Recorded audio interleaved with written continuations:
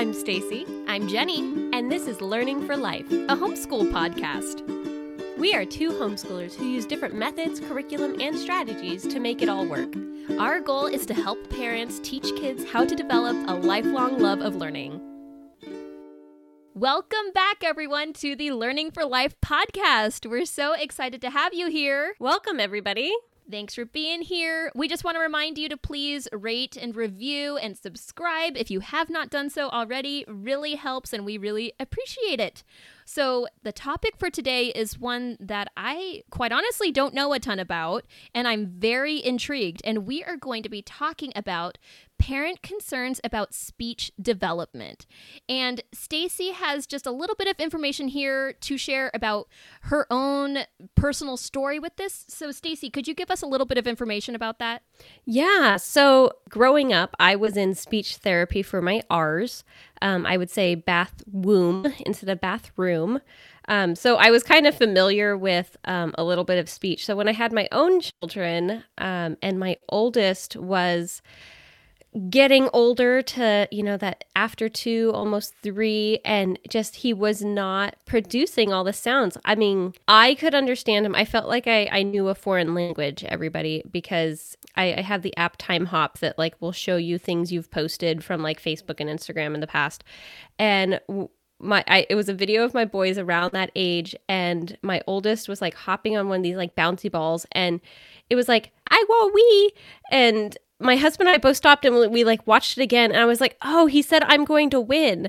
So it was just really interesting to us that looking back, how we didn't even realize for a while, again, our first child, that he needed speech. It became even more apparent. We did not live near family at the time because my husband's military obligations. But when we did visit with family members, Jenny, we noticed that some of their children, because Jenny's oldest daughter is a 1.5 years younger than my oldest, and she was speaking just beautiful sentences in English, and you could understand her clearly. It's a blessing and a curse. Yes, definitely. But that kind of hit us and made us realize, again, because it wasn't just comparing our child to another child that was exactly the same age, because we know there's developmental differences.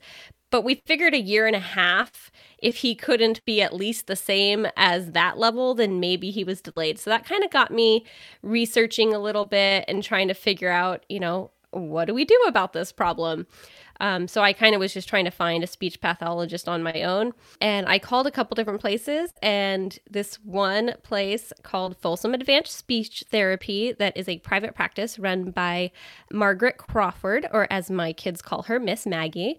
She was just super nice and knowledgeable, and we went in for our first appointment. But at the time, I had all 3 of my kiddos. So I think my oldest was probably 4, and then that would put my other one at my youngest at 1.5, and the other guy was 3. And they were all in speech at the same time. But I would just bring schoolwork, and I would spend 3 hours on, I think it was Wednesdays or Mondays at that time. And one kid would go in for speech, and the other ones we'd hang out in their little waiting room, and then another one would go in. So we spent a lot of time at this practice, and it was just a great environment. I think the decision to finally seek help from a speech therapist might be a tough one for parents. First of all, maybe they just literally don't know when it's a problem. So I look forward to talking to Maggie about that whole concept. But also, there might be a feeling of what did I do wrong? Why is my kid not at the place where other kids their age or younger are at? Totally. Yes. And again, I mean, going back to you don't want to compare your child to anybody else necessarily. There are norms, which I hope we can talk to Maggie more about that, what you should expect. But yeah, I mean, it wasn't, we weren't talking baby talk to our children. We would read stories and everything. So it was we did kind of feel like, what did we do wrong that all three of our children need to go to speech? And so it was nice finally seeking help. And then sometimes that's just, sometimes kids just need help. Like my husband and I both needed speech. I think we were both for our R's. And now I'm worried about saying an R on a podcast. I'm like, it's going to come back out. And I don't know my R's yet. So for your kids in particular, how much per week or per day was required of you for speech therapy? Oh, yeah. So they would give homework, and the homework was really simple. It would either be like they'd send home a print, like a sheet that had like maybe 15, 20 words with whatever sound we were working on. So if we were working on the C sound, the k, k, k, they'd send a sheet and they would have to just say it, cat, and then cup. And so we would just go through those and just focus on the sound that you're working on. So even though they might say car, and that might be a word, they might like my kids didn't know their R's yet when they were working on the C sound. So it would sound like ka, but they were still getting that k sound. So like that's what you're supposed to focus on. So that was really interesting to me. Your kid might not be able to say k, R, because R is more of a complex sound to figure out. So just focusing on one thing at a time, which when we were trying to correct our children, that's one thing we learned. We were trying to do too much all at once. We'd try to correct every word in the sentence that they got wrong when we should have just been focusing kind of on one sound at a time. Right, right. So I think it's time to bring Miss Maggie in. So a little bit about Maggie, or Margaret Crawford. She is the owner of Folsom Advanced Speech Therapy. She's a speech language pathologist. She's been doing it for 15 years, and she started this private practice of hers in 2016. She is such a gem, and I look forward to you hearing our interview with her.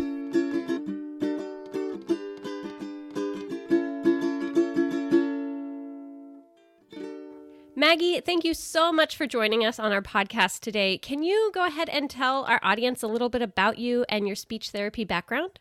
Thank you. I'm so happy to be here speaking with you guys today.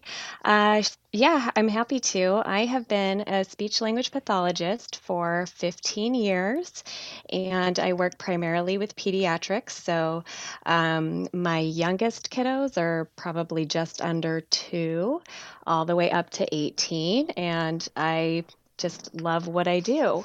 Oh, that's so cool. Could you tell us about how you came to start your own speech practice? I can. It's kind of a funny story. I actually just went out on my own because I didn't want the commute that I was doing to the schools.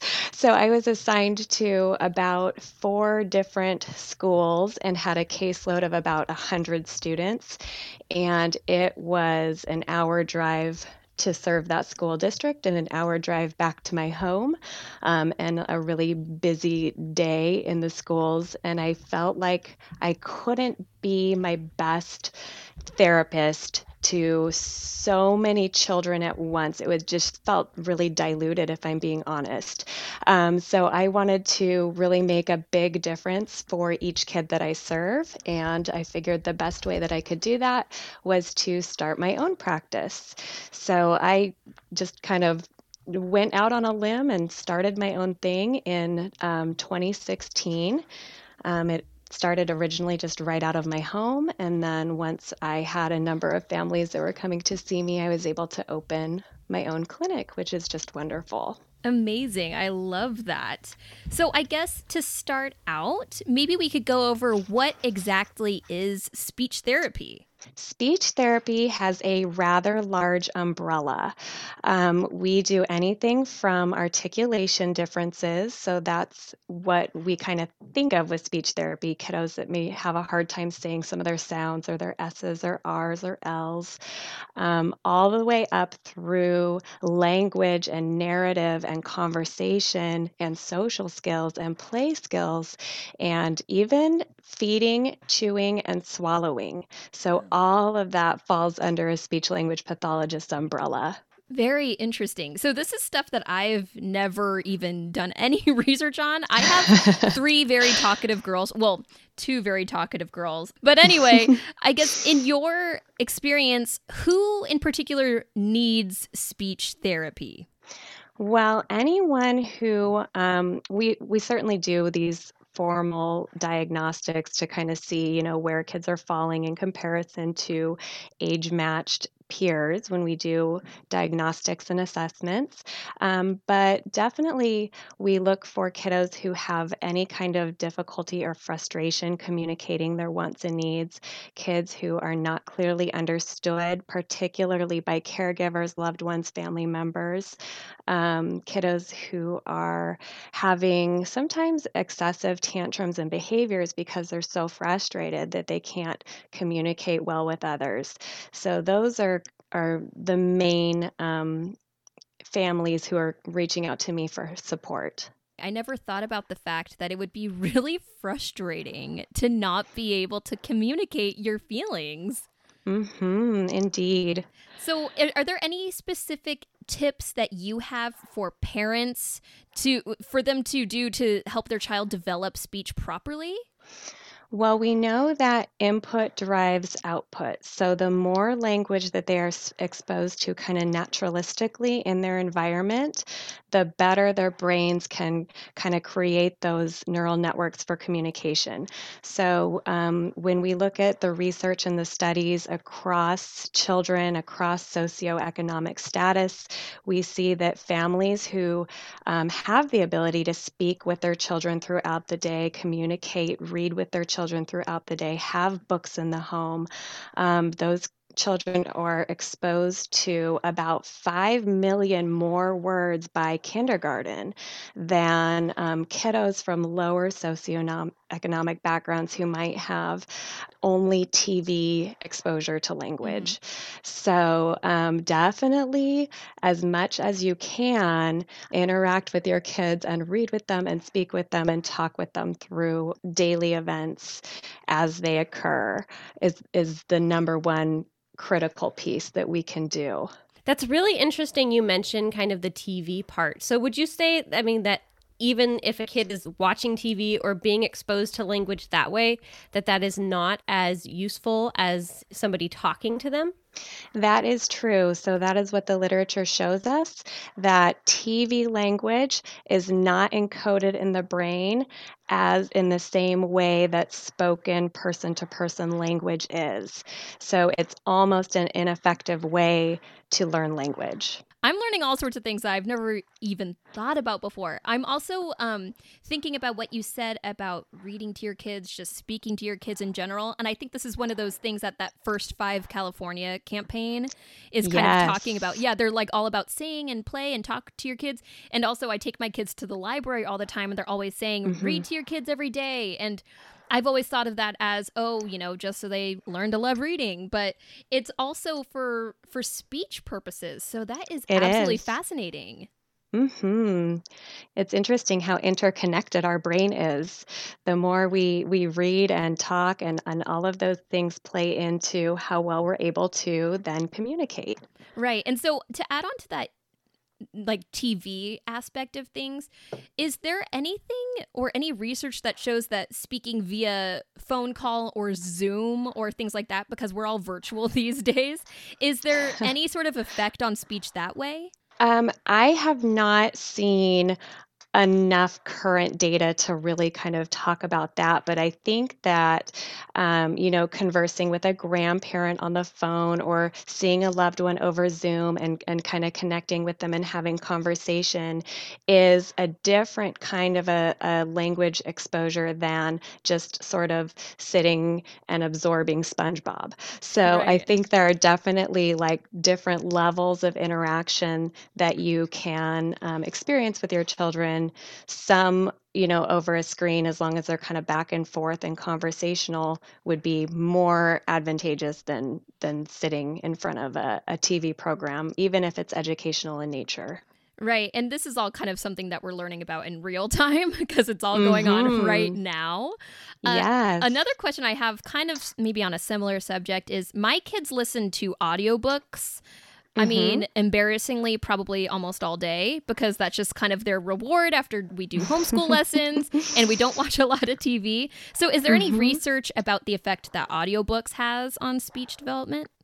Audiobooks should be, in theory, as beneficial as reading. It is going to encode in the brain a little bit differently. So, when you're reading, you're dissecting symbols visually, and that's a different neural network than encoding language auditorily. That's just two different parts of the brain.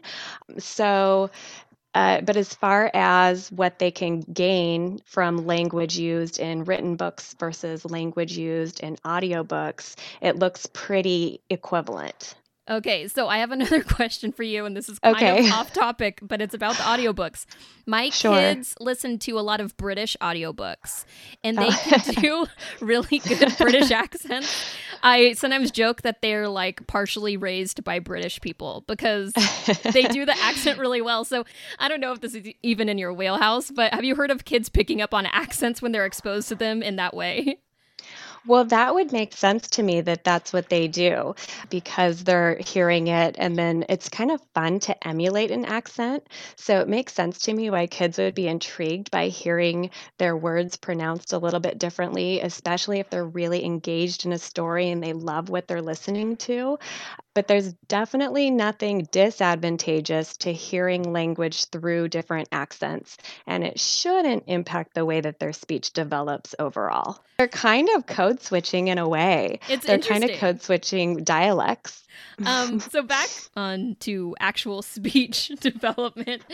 How do parents know what the average age range is for their child to speak and make proper sounds and meet certain milestones? I think the most helpful resource for gathering this information is ASHA.org. So that's ASHA.org. That's the American Speech Hearing Association. And they have such wonderful information that's really easily read and bullet pointed that lays out all of the sounds we should be, acquiring by which age and which language skills we should have and how long our sentences should be and which types of verbs and forms we should be using and specific examples of how can we elicit these skills naturally during the day and help our kids along. So I could rattle off a bunch of developmental norms Sure, that go I ahead. think. Do it do a few. Okay, I will do that. Okay, so if we're looking at language, kiddos tend to develop language kind of chronologically as they grow with age. So we expect a 1-year-old to use one word utterances. We expect a 2-year-old to at least use 2-word utterances. We expect a 3-year-old to use an average of 3-word utterances, and that norms out at age 6. So when you look at their average, you would take kind of like this 50 utterance sample and literally count the words and divide it by the number of phrases and get that calculation of, well, are they using at least an average of this many words per sentence? So that's kind of a good gauge of, oh gosh, my kiddo's 2 and we only have, 20 words, then that might be kind of an indicator of needing a little bit of a boost there. And then as far as sound development, we tend to learn the lip sounds first. So jaw and lips are the most easily coordinated. So we can more easily kind of pop our lips together for our P's and our B's. We start to learn to round our lips for W's. So anything made in the front of the mouth is easier to see, easier to copy, and a little bit easier to produce. So those sounds we expect to all be in, by age 3. And then those trickier sounds that are like the R and the L and the SH and the CH, those are a more complex motor pattern requiring like 8 muscles of the tongue and jaw stability and appropriate breath support. So that's why those sounds we tend to see in error a lot, as kiddos get a little bit older. But we do expect pretty much all consonant sounds should be pretty well in place and be pretty clear by age 6. Okay, so those are all very like general guidelines, but are there other Hmm. specific indicators that parents should now look for outside help if their child is struggling? I think it kind of depends on how the child is responding to communication and how they are using communication. So, a big indicator is if the child is having behaviors and frustration. Really, we see that as a sign of this kiddo's having a very hard time either understanding what they are being told or expressing themselves adequately. So that's the big one is the child kind of showing some signs of distress, and we see those signs of distress in, behavior and tantrums often. And then those are the kiddos we really want to support immediately. Right. So I guess you just answered my question, but it would be interesting to know how many behavioral issues in, say, like kindergarten and first grade are Mhm. tied to something that's just a little bit delayed in their speech development. I would guess quite a few. Right. That would make a lot of sense. Yeah. I mean, that would be very frustrating to not be able to communicate and express yourself, especially as a child when Mhm. everything is all about feelings. Right, exactly. And not even knowing how to, like, kids are really smart. They're so bright and intuitive, and they know how other kiddos around them are kind of operating and communicating with each other. And if they can't participate that same way, or they don't know how to join play, or they don't know how to get another child's attention in an appropriate way, or they don't know how to say a kid's name, so they just push them, it's really hard for those kids to feel successful Right. And with communication. and with your job in particular, like what percentage of your job is, encouraging, new speech development and progress? And is there any element of your job that is also helping just empower them in general and making them feel heard? I feel like you just nailed it. I feel like 100% of my role is helping to empower that child to feel more confident in communication. So, speech therapy has to be very fun and intriguing and engaging and elicit curiosity and be rewarding and empowering to that child. While I am working on functional objectives with their speech and language, I mostly want to boost their confidence of you can do this, you can try this. It doesn't have to be perfect. We're just building skills. I love that. That's, I mean, something right out of a homeschool advice blog or book is just about empowering kids and making them feel like they can do that. And this is the space where they could try. Yeah. And Exactly. That's exactly it. this is definitely something you really helped, like with my own children. They were having a lot of the like frustration of being heard, even though they had a lot to say. And Mhm. my oldest didn't want to try or practice at home. And, we would try things at home and try to do things, but it wasn't until we took them to you and you Oh. started kind of show, because you were able to like show them how to do it, because that was what we Mhm. were lacking kind of as parents, knowing how do you make a W sound? Like, how do you make an L sound? I love to find your spot. Like, you got to put your tongue, I think it's right behind the teeth or right on the teeth, one of the Uh-huh. two. Yeah, right Okay. behind. So just learning those tools helped them have that confidence to at least they could try. Because before, I couldn't even explain to my children, this is how you make that sound. I could just kind of repeat it. But like you said, they can't see Mhm. inside your mouth. Right. Yeah, it's hard to for those more complex sounds particularly. Mm-hmm. So, say a child is struggling with speech, but their parents aren't able to seek help or they don't. Will their children be able to grow out of the speech issues over time? It can happen. It certainly can. So we do know that kids will grow and learn and develop, and their brains are fascinating. I mean, kids have this like incredible neuroplasticity. So it's not uncommon for kiddos who can't access help to eventually grow out of the help or grow out of that condition. So there is some literature that shows if they receive intervention earlier, that they can grow out of that need much quicker than if they don't have intervention. But they could, it kind of depends on what their circumstances, but they could grow out of it, certainly. So in your experience, like when is the ideal time to come into you? Because I think maybe some parents struggle with, oh, maybe the child will grow out of it. Have you seen cases where people came in too early? Have you seen cases where people came in way too late and it's harder to overcome the issue? I've seen all of it, everything in between. And I think it is easier for kids to learn skills earlier on. And I think parents have a really wonderful mommy instinct or daddy instinct that my kid's having a hard time. And I think it's important to listen to those instincts as soon as we have them.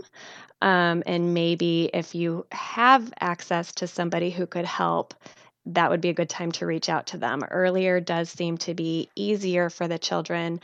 I've worked with kiddos who haven't received help with their speech until middle school, and it's really hard to correct a lifetime of ingrained motor patterns. What's the youngest age that you have worked with? Well, some speech pathologists work with infants, and they're like there with mom, like helping the baby's mouth on the breast, like get appropriate motor function. Okay. I don't quite do that, but my youngest that come in are around 18 months, and that's if they're kind of pre-verbal, not starting to really vocalize. I get some kiddos before 2 when families like, we're not talking yet, and that's about as young as I see them. Well, I'm just taking notes because my 18-month-old definitely is not talking as much as my older 2 girls were at this age. So yeah. Anyway, are you aware of any options for homeschool parents looking to get speech services for their kids? Like, can they go through their district if they're through a charter school? Is there a special sort of insurance that they could buy? I don't know. So I do know. Well, I don't know all the rules with each district and with homeschooling, but I do know with private school, and I'm pretty sure homeschooling does fall under that public school jurisdiction for support. Yes. If you're homeschooling independently in California, you're filing a private school affidavit. Aha, there you go. So yes, you are eligible for requesting an assessment for a speech language pathologist to do an assessment for your child, and you'd be held to those eligibility criteria determined by the district for the service.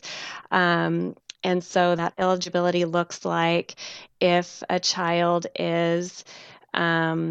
falls below the 7th percentile in 2 areas of language, then they can access a speech pathologist through the district for the school that they would otherwise be zoned for. Right. Okay. That's really interesting. And I think that will probably be very helpful for people because that's something that no one knows about. When you're filing the private school affidavit through California, you kind of feel like you're floating on your own, although you are technically creating your own private school. So that's the kind of thing that not everyone knows about. So thank you for sharing that.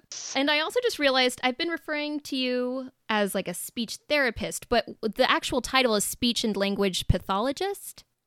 That's correct, but speech therapist is fine too. I don't I kind of respond to all of it. And my title is technically really this long mouthful. I'm actually a speech language pathologist and orofacial myologist. Wow. So that is a whole, so speech therapist is fine. I think it's just to prove that you actually can speak.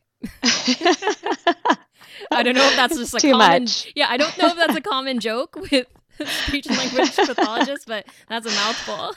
It is a mouthful. Okay, so if somebody is not, for some reason, able to kind of get the services that they want, maybe they don't meet the eligibility criteria, but maybe they're still experiencing tantrums or things of that nature, and they still want to get speech therapy, like if they were to find a private practice, are there insurance options available for them, or could they just pay out of pocket? Both are a possibility. So, the best way to go through insurance is to make an appointment with pediatrician and voice those concerns to the pediatrician. My child's having a little bit of a hard time communicating. We're seeing tantrums and behaviors. Could I request a speech and language pathology evaluation?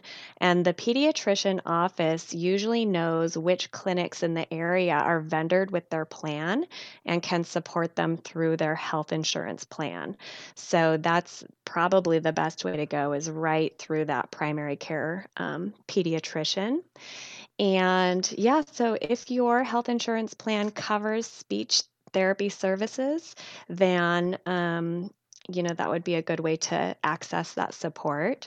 And then if not, sometimes there's kind of funny things with insurance plans. So, every now and then I'll get a phone call, we have this plan and we're actually in network with the plan. And then it will say, oh, but you can only access the service if the child has been injured or had a severe illness or something that set them back, versus just being kind of developmental in nature. So I can reteach skills and have that covered by insurance, but not teach them to begin with, which seems kind of silly to me. Right. But sometimes that's how the plan works. And then, so if the plan is not an option, it's certainly an option to private pay at a local speech therapy clinic for that support. If your child is 0 to 3, the Alta California Regional Center can provide that service to you, and that is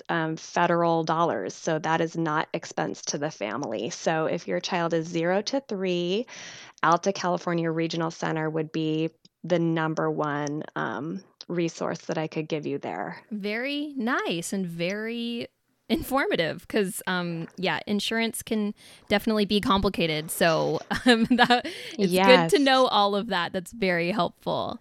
So say parents do decide to take their kids to see you, what could they expect when seeking help from a speech and language pathologist? The first appointment tends to be an information gathering session. So that would be where we would do intake, ask and answer questions about development, get information on all the developmental milestones from feeding to crawling to walking. And we look at their whole case history. And then we would do an assessment. And so, depending on the age of the child, for our little kids, they tend to be really play based in nature. So, we have these assessment kits that have toys and picture books, and we are looking for specific functions, how they use language to initiate an interaction, how they use language to respond, what their sound system looks like. We can gather all that information on how they're producing each and every sound in the English language. But we tend to do it in kind of a fun way with books and toys.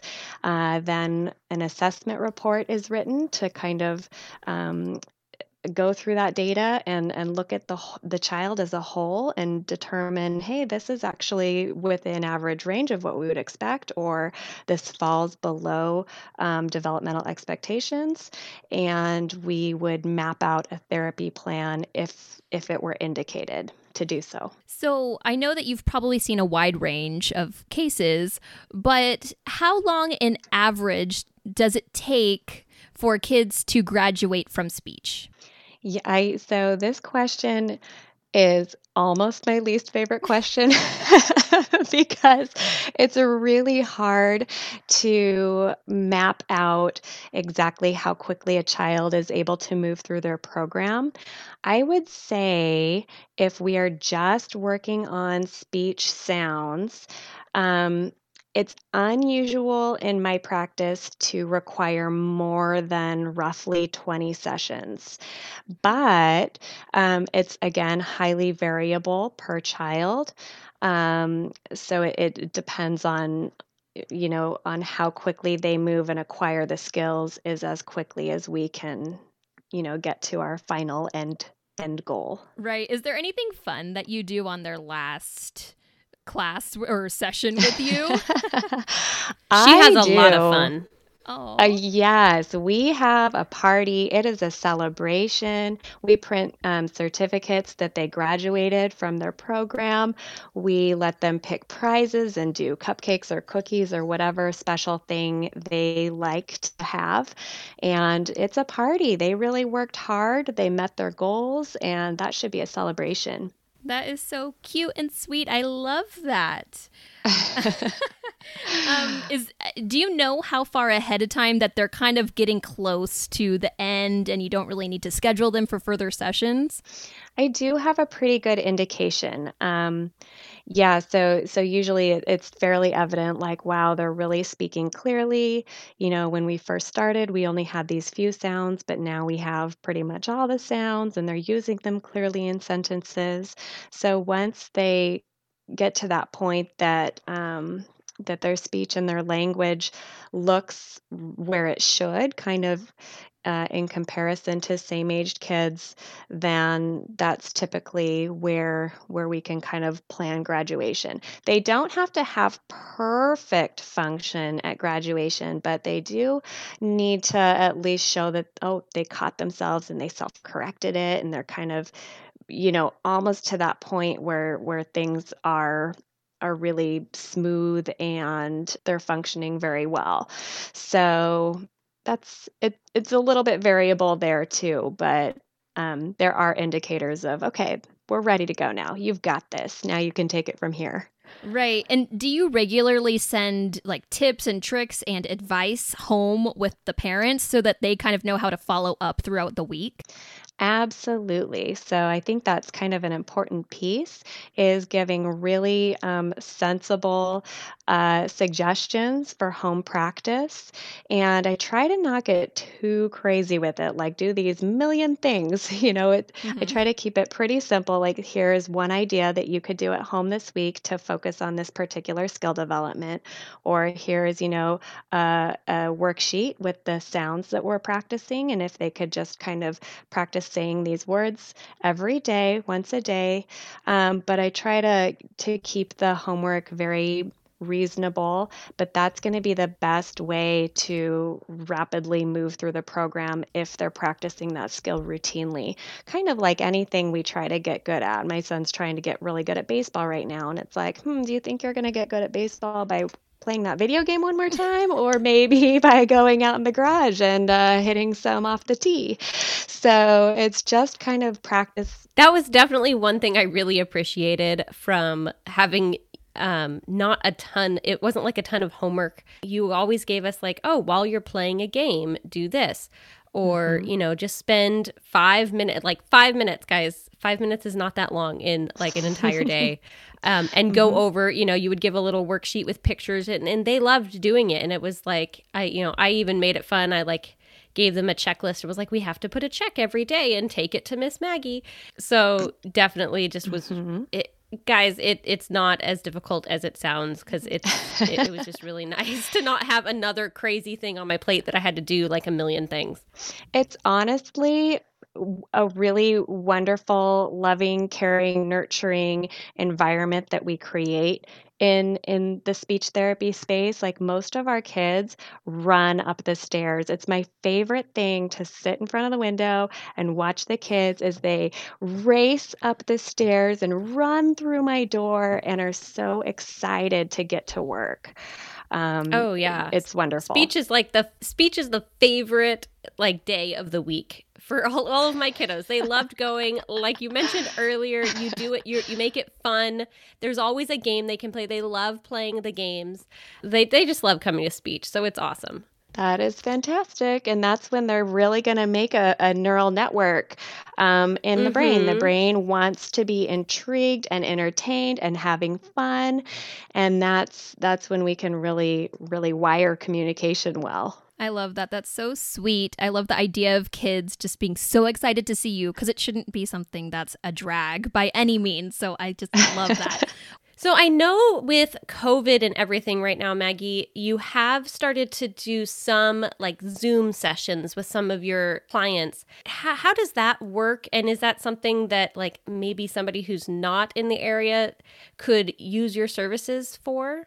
Sure. So that has been definitely something that we've had to learn how to do is the Zoom therapy. So I had never done teletherapy before, and we had to pivot and figure it out quickly. And what we learned is that we could do teletherapy somewhat effectively. I think actually quite effectively with families of smaller children if we coached parents directly through Zoom.